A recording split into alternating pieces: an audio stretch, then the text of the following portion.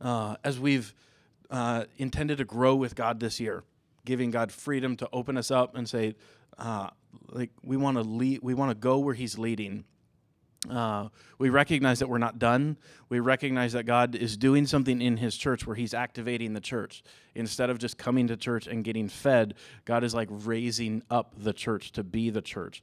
And that means men and women in the church need to figure out how God has wired them and get equipped to use what God has given them for the benefit of the church and beyond, right? And as we step into that, one of the decisions that we made where we feel like God is leading us is to say we want men and women to be active in the church. And one of the ways that we did that this year is to say we want to invite women to come up and preach at DR. That men and women, it's been a cool deal, right? Like God has been opening us up. And I think that we're not done growing, and I don't want it, again, like in the beginning, I don't want to have this morning be a pat on the back, kind of like, way to go us.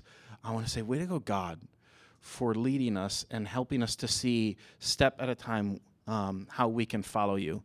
So I invited Beth to come up this morning just to share, because that morning in December when Marlene came and preached, for the first time in the Common Era, and we had a woman preaching, I think God was doing something that day. Even more than just the text that she was preaching on. And I think she did a phenomenal job, but a whole lot more was going on. And as Beth shared her story, I just thought, man, we get to celebrate God by hearing this morning. So thanks for sharing. Cool. All right, so, yeah, it's funny. When Shannon asked me to share that, I went, wait, remind me? So much has been happening in like what God is downloading that I needed a little reminder. And then I went, oh, yeah. Okay. Yeah. So Marlene was speaking. I was just sitting back there and I was weeping the entire message. And I don't think I even knew why at first. And I had to ask the Holy Spirit, like, what is going on in my heart during this? And I thought He showed me two main things, but I think there's more to it as well. But the first is that, in this past year, I've definitely heard Him call me to begin teaching, which, if anybody knows my backstory, that's the one thing that I feel like the enemy has accused in my life the most. I tried teaching violin when I was like 19 or 20. Did very poorly. And anything else that I tried to teach, like even I homeschool my kids, and I've had frustration after frustration with, I can't get what's up here out here. And so for God to call me to teach was like, I think He got the wrong person, first of all. But secondly, there's just a lot of, I think, walls up around that. I'll explain it. But anyway, He told me to start with my kids, because He's like, if you can teach your kids who are so squirrely, right? Then you can probably you can feel comfortable teaching anyone. So anyway, that's what I've been trying to just be faithful with that this year. And so there have been moments too when I'm leading worship, and it comes to the moments where we do call to worship, we talk about scripture a little bit, and knowing what it says in Corinthians about women not speaking in the church has kept kind of a wall up for me.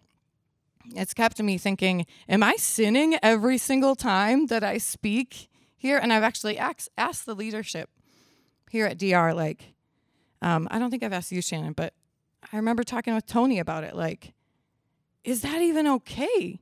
I feel like I'm sinning because I know what the word says, and without an understanding around those scriptures, that's the conclusion you'll come to, is that I'm doing something very wrong.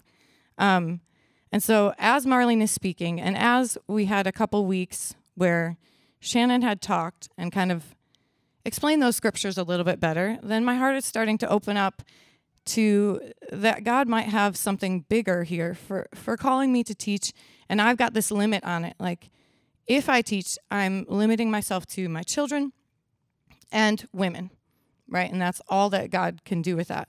And And so Marlene's up here speaking, and I'm weeping and asking the Holy Spirit, what's going on? That's one of the things, is that this clarity and this freedom is coming, that he's unleashing women, and it's exciting and it's powerful, and I don't have to put this cap on what he can do through me on this earth. So that's the first thing. The second was just, I think my heart was seeing a little bit into the spirit realm, and that DR has, I think we all, I mean, maybe I can't speak for all of us, but we all have this super deep yearning for like the God of abundance that gives us more. And I'm not talking about things, I'm talking about like more revelation, more understanding of who he is, more love that just gets stuffed so deep into us, and then it explodes and overflows everywhere. And so part of that is, you know, releasing women in our ministry, and not saying, just because you're a woman, you must, I mean, it's almost as if, let's see, I want to be careful with this. I feel like DR is saying to us, you know, we recognize that you have the same spirit that raised Christ from the dead in you, that you have the same Holy Spirit in you that I do, regardless of gender. And so I could see angels rejoicing over this place, and how awesome it is that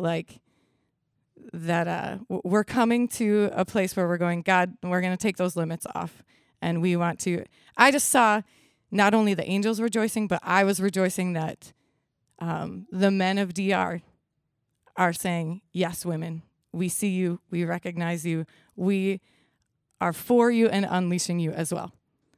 And so, yeah, I'm saying thank you to God, but also thank you, men, that you are saying yes to us and allowing us to use our giftings in this church.